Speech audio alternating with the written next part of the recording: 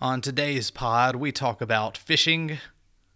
And I realized, one, if Jesus is Lord, I cannot say no to him. And if I keep running in this direction, there's a day that I may wake up in the belly of a big fish. I ask a good question, That's a wonderful question. and our guest drops some knowledge. Our best theologians should be our best church planters, and our best church planters should be our best theologians.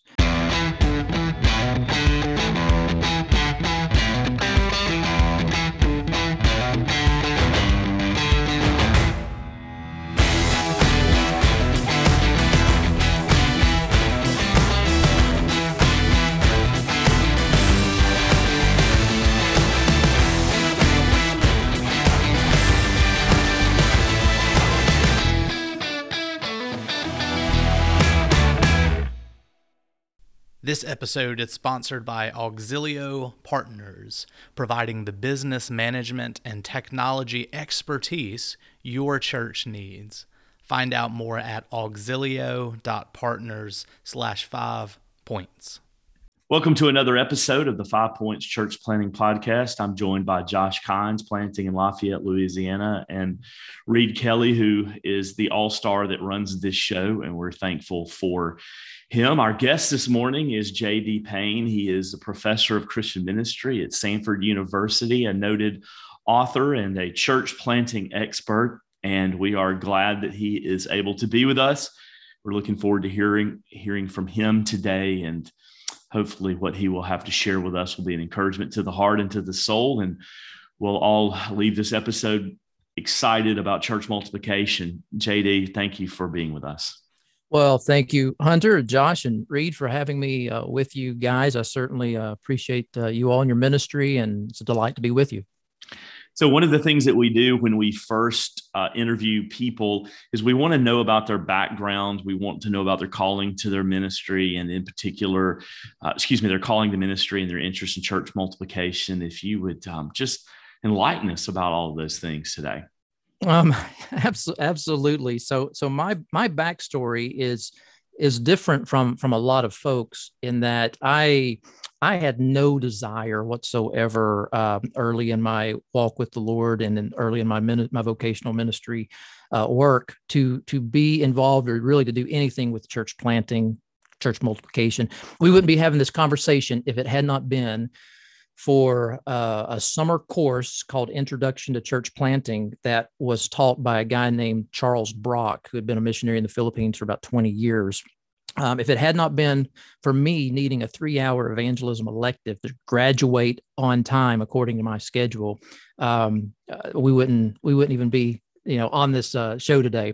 I grew up in southeastern Kentucky. I came to faith when I was 14, and when I was 17, sensed that the Lord was leading me into vocational ministry, and I ran from that. I did not want anything to do with that at all. I knew that it was a calling to pastoral ministry, and I came up with all these alternative plans for God. I had God, I could do all this for you, and and still reach the world, and it was as if the Lord was just impressing upon me, those aren't bad, but that's not what I want you to do. The more I ran from God, the heavier his hand was upon my heart. And he was just pushing me farther and farther down into the ground.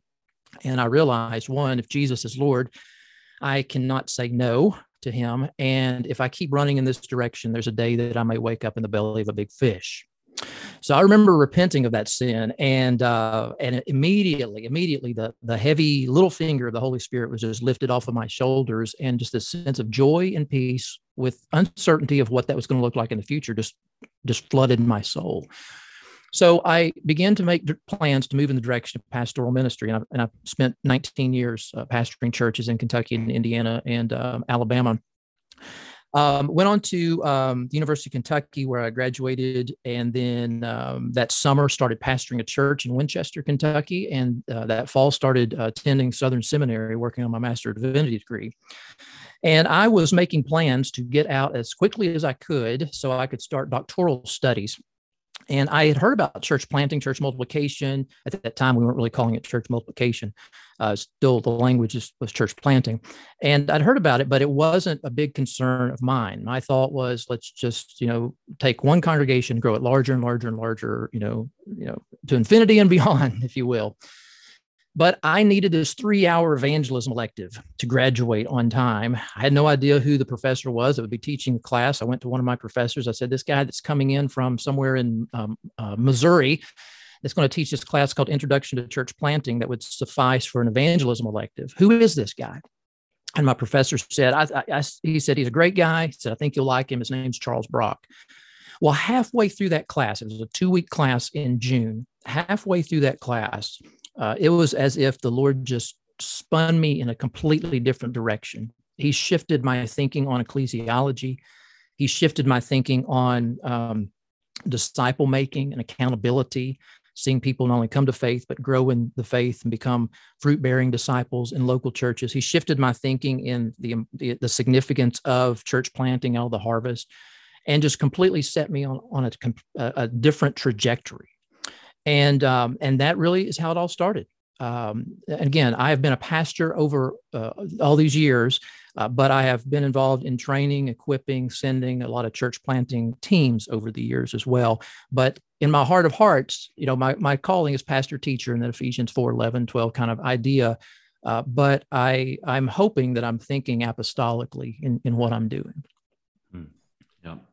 Yeah, JD, Josh Kynes here did want to, as you think about the position that you're in, educating and training the next generation of church planters and pastors, we'd love to hear from you. We know you've done some writing in this area. Just love to hear from you and what you find encouraging regarding church planting in North America right now. And then what are some things that you find concerning currently that's going on in church planting in the U.S. right now? Well, one of the things that's encouraging is that we're continuing to ride a wave in North America of interest in church planting. I mean, back in the time when I was just telling you, when I was that MDiv student, the wave was just slowly growing, and it had not become, if I can use the expression, cool. If you're involved in church planting, it's because no established church will hire you. If you're involved in church planting, it's because you're a rebel, you're a renegade. And if you go back and you listen to some of the early influencers on church planting in North America, for example, Bob Logan out of Southern California and his Church Planters Toolkit, and even Rick Warren to a degree as well there in Southern California, what you find is that there was a time whereby if you're considering church planting in North America, it's because all of your other avenues for significant ministry leadership have been exhausted. We're in a time now where that's not the case, and I'm excited about that. I'm also excited about the reality that in the United States and Canada, more and more conversations have been happening over the past, say, 10 to 15 years related to reaching and planting churches among the unreached people groups that have migrated from majority world countries to the United States and Canada. So the United States is home to the third largest number of unreached people groups in the world. Canada's number 6. And most people do not know that information. And so seeing more and more people involved in wanting to plant churches among those groups, that's encouraging as well. So those two things are really, really encouraging to me. There's that interest. There are a lot of folks that are going out planting and pastoring churches. There are a lot of established churches that are getting involved. They're putting resources into church planting work, people resources, financial resources. There are established churches that are coming alongside of teams to help them along the journey. So those things are really exciting.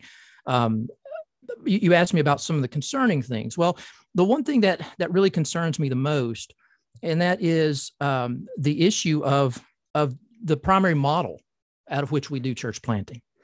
And that is we primarily operate from a plant and pastor definition of church planting in North America. Now, keep in mind, that's who I am. That's my background. I'm not the apostolic type. I'm not the Apostle Paul type. I don't consider myself a missionary.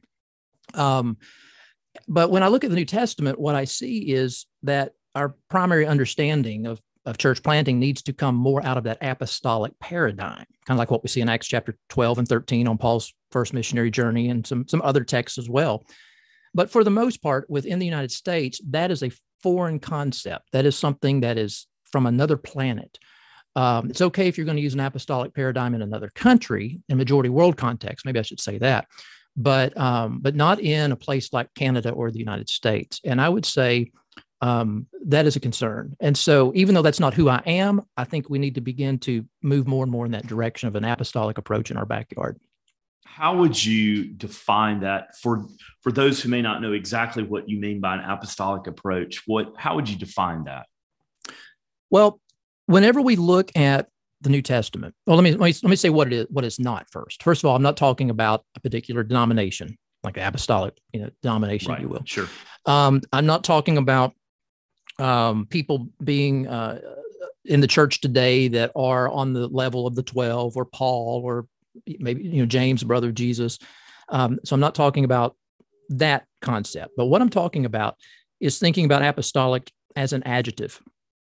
And that is, when you look at the first century church, what you see is, I believe, an imagination, an apostolic imagination that was a spirit transformed mindset that really helped facilitate urgent and widespread gospel proclamation, gospel disciple making, church planting, leadership development.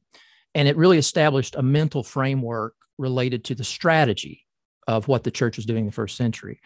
And so when I talk about that today, I talk about out of that imagination comes forth an approach. For example, I mentioned Paul's first missionary journey just a second ago, comes an approach whereby the apostolic team goes into a community. They're sent into a community, a church, they're sent, they're commissioned, sent. And they go into community and they're not even talking about church until they talk about disciples, followers of Jesus. And they're not even talking about disciples until they've been sharing the gospel, seeing people, repent toward God and place faith in the Lord Jesus Christ, as Paul would say in Acts 20:21. In other words, the churches were birthed out of the harvest. The disciples came out of the harvest. So the primary approach of what we're doing today, and again, I'm not anti this. I think there's a place for what we're doing today. And again, too, I have been and I've trained a lot of people in that approach. But the primary approach of what we're doing today is that we actually start at a point that is actually the termination point for the apostolic approach. So in the apostolic approach, evangelism is done first, disciples are made, they're taught to obey all that Christ commanded. Churches are identified out of those disciples. They self-identify as a church in Colossae, Derbe, Lystra, Iconium, wherever. And then out of that, elders are appointed. And so the leadership comes out of the new churches that has recently come out of the harvest. What we do today is we start at the opposite. We start by saying, let's find a pastor and let's get that pastor to gather together long-term kingdom citizens to identify as a local church in a context to then be missional. So it's just the opposite of what we see in the New Testament. And I would say, I think there's a place for planting and pastoring, but whereby across denominations, including my own denominational tradition, when we are doing that as almost 100% of what we're doing, I would just ask the question, why does the Bible paint a different perspective? It ties into a lot of things. It ties into how the conversations about bivocational planning, and it also ties into how, why do we not, why do churches automatically default to, we have to find the planter and send him, and not think through the paradigm of finding the people and sending them. And that's right. That's, that's a good word. Well, I think part of it reveals a missiology that is very shallow, and it comes out a long history in Protestant work. This is not, we didn't get here overnight. We've been here for a long, long period of time. But as you think about missions, if I can use that classic language, missions is always overseas. I'll put that in parentheses. Right. It's not in my backyard. And in my backyard, what do you have? Well, you have the United States and Canada. They're Christian nations. Right. So the shadow of the steeple, though it's getting shorter and shorter as time moves on, the shadow of the steeple has been here for a long time and it's had a lot of influence. I mean, even, European settlers, when they arrived, they came planting instant churches. Right. Your church was on the boat last Sunday. Yeah. Last Sunday we were in Europe. Today we're now on the shores of the New World, so to speak. And so there was not a lot of contextualization. Even when you begin to look at like David Brainerd and others that were going to work among native populations, they were still very much using a colonialization model. Mm-hmm. And so it wasn't so contextualized in what they were doing. And so I would say we have primarily and continue to primarily operate from really a pastoral perspective, or what I call pastoral hegemony. That is, everything we do, even our evangelistic work and our church planting work, is filtered through a set of pastoral lenses. So this is a long tradition with us in North America. Yeah. Dr. Payne, as you as an educator thinking through this, and as you're kind of helping to influence church planners, what are some ways that you think what are things you think we could go about doing at the seminary level, at the educational level, that would better prepare pastors to go in with a clearer perspective, a clearer understanding of this apostolic kind of pursuit of mission in our local context? Yeah. In my book, Apostolic Imagination, that just came out just a few weeks ago, the entire conclusion of the book is my word to pastors. Again, my background, my primary ministry involvement, it operates out of that pastoral approach. I'm not that missionary type. I don't consider myself a church planter, even though I've worked on church planting teams, I've served with them, and I'm a strong advocate for church planters using a variety of different models. But pastors need, and here's the point I try to make in that conclusion, pastors need to remain in their calling. I'll talk to a lot of church planters, I'll talk to a lot of pastors, and they'll hear me talk about some of these things, and they'll come to some of my church planting trainings, and they'll say, so basically what I need to do is I need to resign from my established church, and I just need to go out and form a church planting team. Most pastors, I will say, do not need to do that and should not do that. Now, I think there are some that need to. Some guys need to be planting and pastoring. So I think what Josh is doing, I think is wonderful, and more people need to do that. But for the most part, pastors need to remain pastors, and they need to begin to think apostolically while functioning pastorally. So they need to have a vision for the nations around them, both across the street, across the continent, throughout the world. And they need to have an ecclesiology that is radically biblical, but recognizing that they need to teach their people that some of the cultural preferences that we do as church may not necessarily be helpful in translating that to the field, if I can use the expression of the field. And so pastors need to remain who they are. They need to equip the saints for the work of the ministry. And that involves equipping those apostolic teams to be sent out. But because those teams in an apostolic sense aren't going out to plant and pastor, they're going to be scaffolds, so to speak, that will be there for a season and will work to raise up elders out of the people, like we see in 1 Corinthians or Acts chapter 14 and Titus chapter 1, verse 5. Because of that, pastors have got to recognize that some of the work that their members are going to be doing, they don't need to always be wearing the pastor lenses when they're training and equipping them. But because we've been taught, and there's that expectation over centuries, that everything primarily has to be filtered through a pastoral mentality and approach to our work, including our church planting, we don't know of anything that's different. Right. No. So JD, I first discovered you when I read Discovering Church Planting, the What's, Whys, and Hows of Global Church Planting. Oh, that book will help you sleep at night. That'll put you to sleep.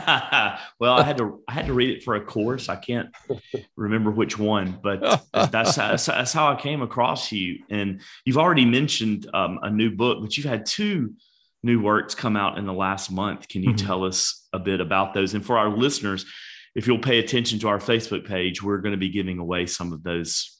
We're going to be giving away those books here in the near future.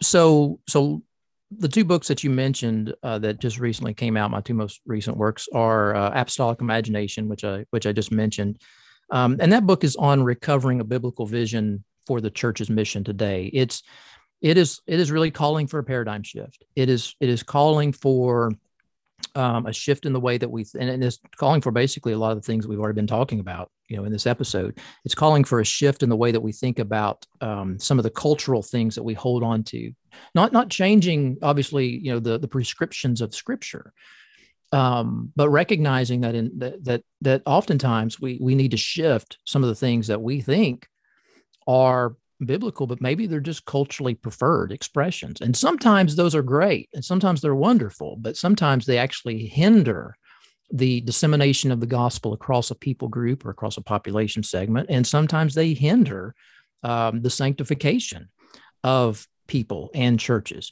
So apostolic imagination, it's been a long time coming. I've been wanting to write this for longer than any other book that I've ever written. But in this book, I'm basically asking us to go back to the Scriptures and rethink the language of mission. So the terms that we use, missionary, missions, missional, where do those come from? We don't find those in the Bible.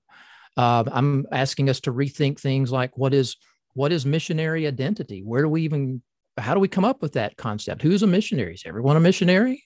Some people say everyone's a missionary. Some people say no, not everyone's a missionary. So even missionary identity, priority. So among evangelicals right now throughout the world, if you talk about any kind of prioritization that the church is to engage in something at a higher level of intensity and significance than other areas of ministry, you're in many cases you're seen as a minority view.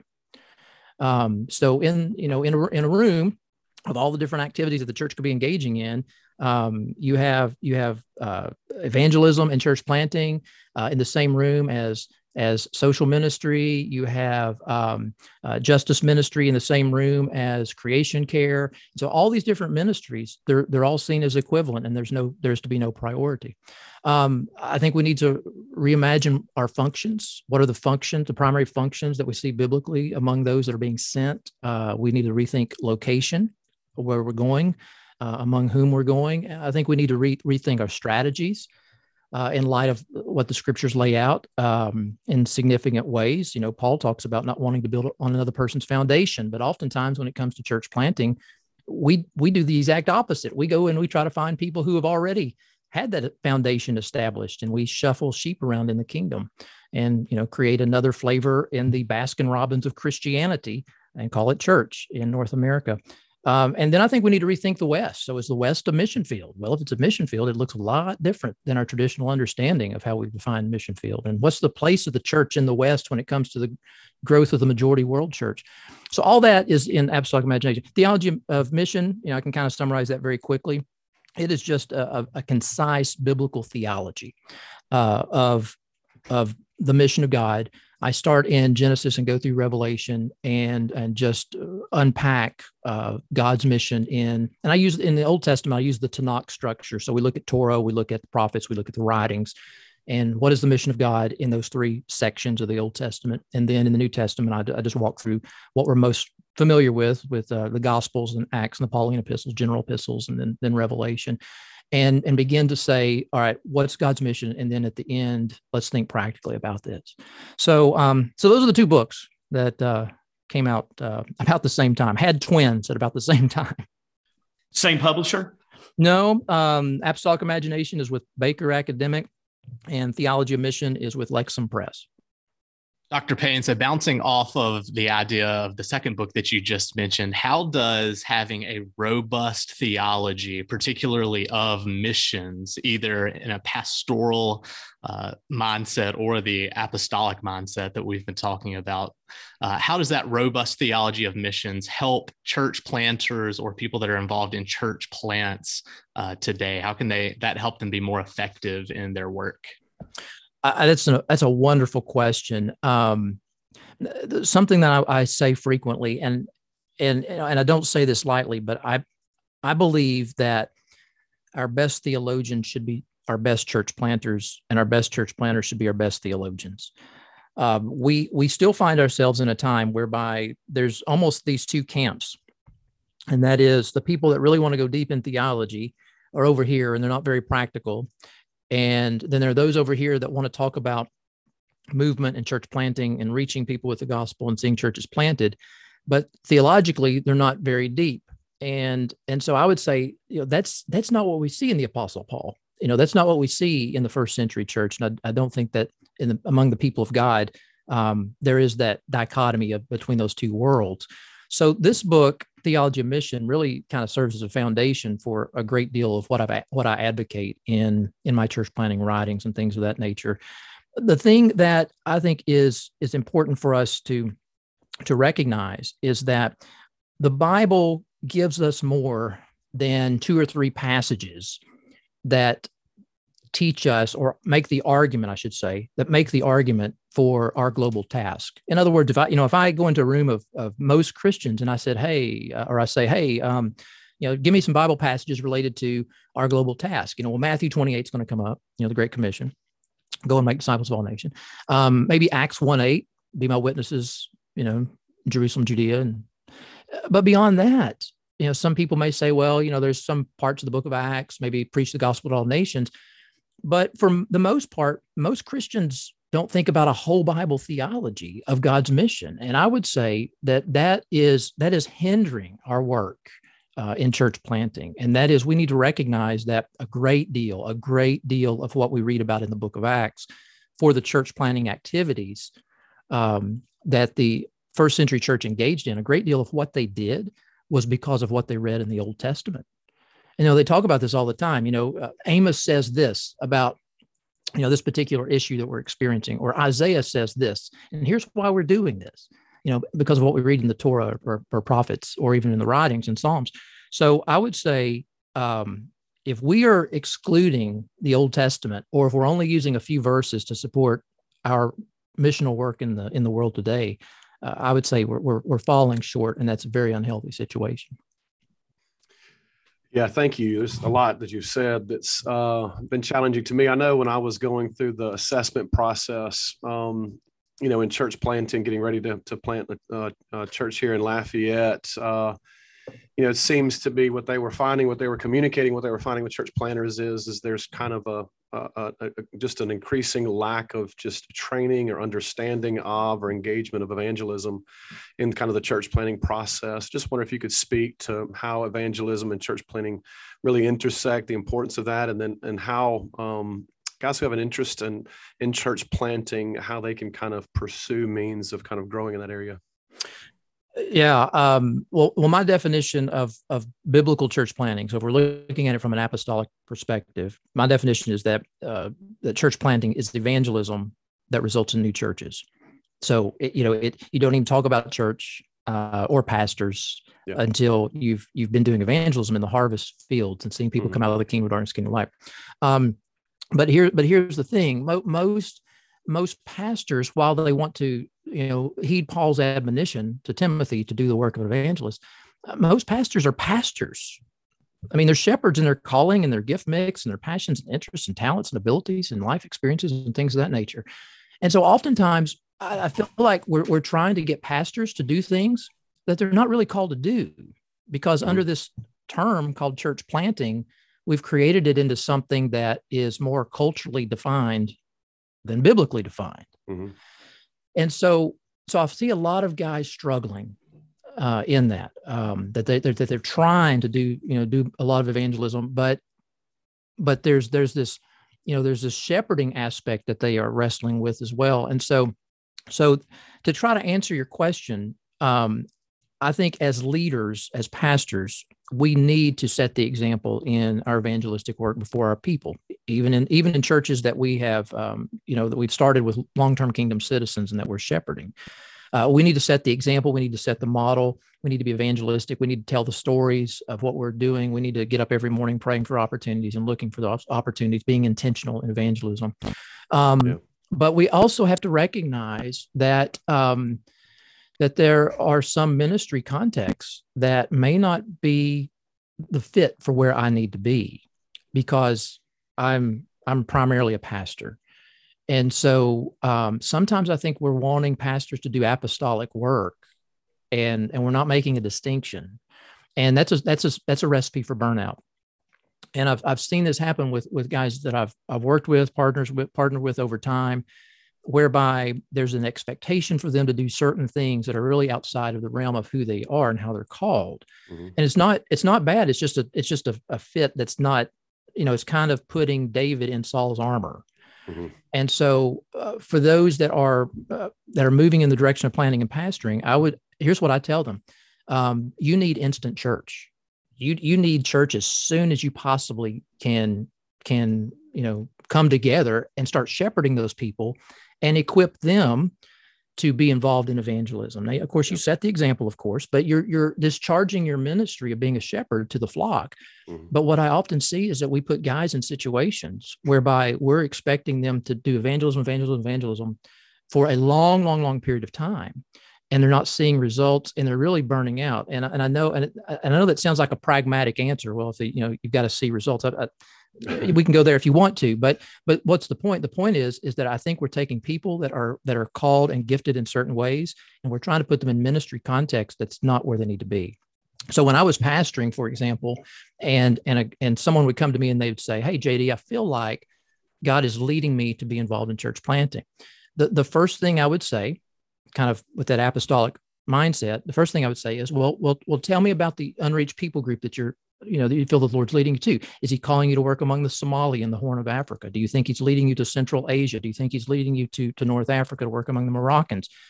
And the person would sometimes say yes, and we'd move in that direction. But oftentimes the person would say, well, no, I think the Lord wants me to stay in North America, particularly in the United States. And then I would say, well, so do you think that the Lord is calling you to work among the Somali population in Minneapolis or Seattle? Or do you think that the Lord's calling you to work among the Moroccan population in Orlando, Florida, or the Afghan population in Southern California?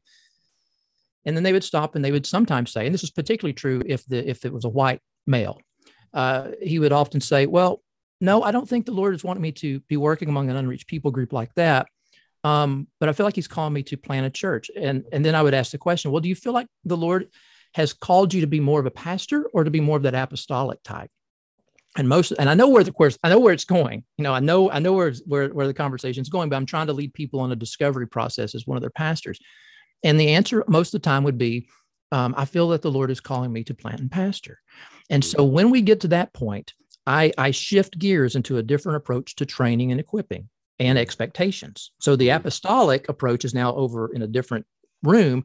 Now we're talking about planting and pastoring. And one of the first things I begin to talk about is the need for that individual to start instant church and to equip those people to be evangelistic in their community. Because if an individual is expected, who's a pastor, to operate almost 100% outside of his calling and giftedness, that is a very, very difficult thing. And I've seen very few church planters over the years that can operate in both a pastoral and an apostolic way for a long period of time and switch back and forth. But I would say that in light of those comments, it's just so important that if you're thinking about church planting, if you're a seminary student, if you're a pastor who's wondering if you're called to church planting, that you need someone in your life asking these questions. Yes. Because there are so many people that end up on the church planting field that no one has ever asked them the questions that you're asking. And, you hear someone come along and they say, well, I feel called to plant a church, and people get so excited about it that they just say, great. They pat them on the back. Let's raise support for you and let's send you on your way. But these are really significant, important questions that you need to be asking yourself, but you really need to go to other people and ask, am I called to do this? What are my gift sets? It's why assessment, like particularly within our denomination, I think is so important. But also, yes, JD, I think it's going to books like the ones that you've written and dissecting yourself through those pages as you consider the calling of planning. I've seen the opposite of this. I have seen individuals through their different denominations or non-denominational groups go through assessment and be sent out. And the expectation is for them to plant and pastor, but they're apostolic. And that is also a recipe for problems, because the individual works at that level for a certain season of time, but is already thinking about, phasing himself out, before he even gets to the field, because he wants to raise up leaders to shepherd this new congregation.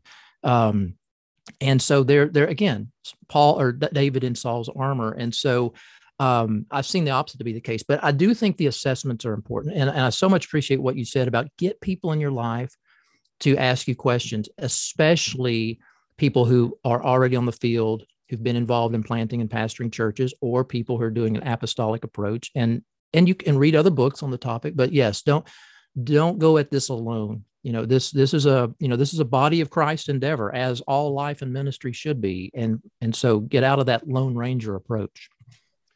Yeah, that's all so helpful for me. I mean, in my own journey, we've spent some time on the mission field. We planted a church with Hunter, and then spent some time on the mission field, and really, wish we had some folks to help walk us through some of that gifting earlier on.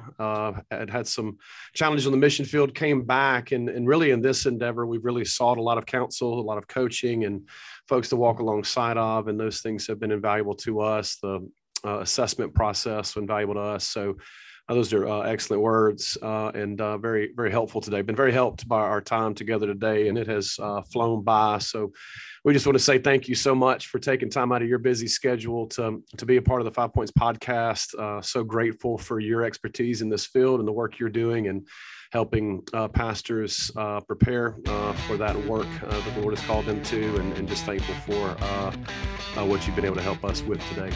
Well, thank you, brother. It's been a delight being with you. That's the last word for now.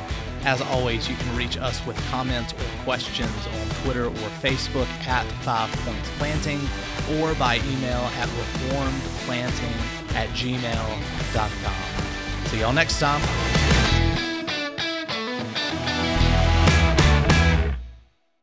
5 Points Church Planting is a member of the Society of Reformed Podcasters.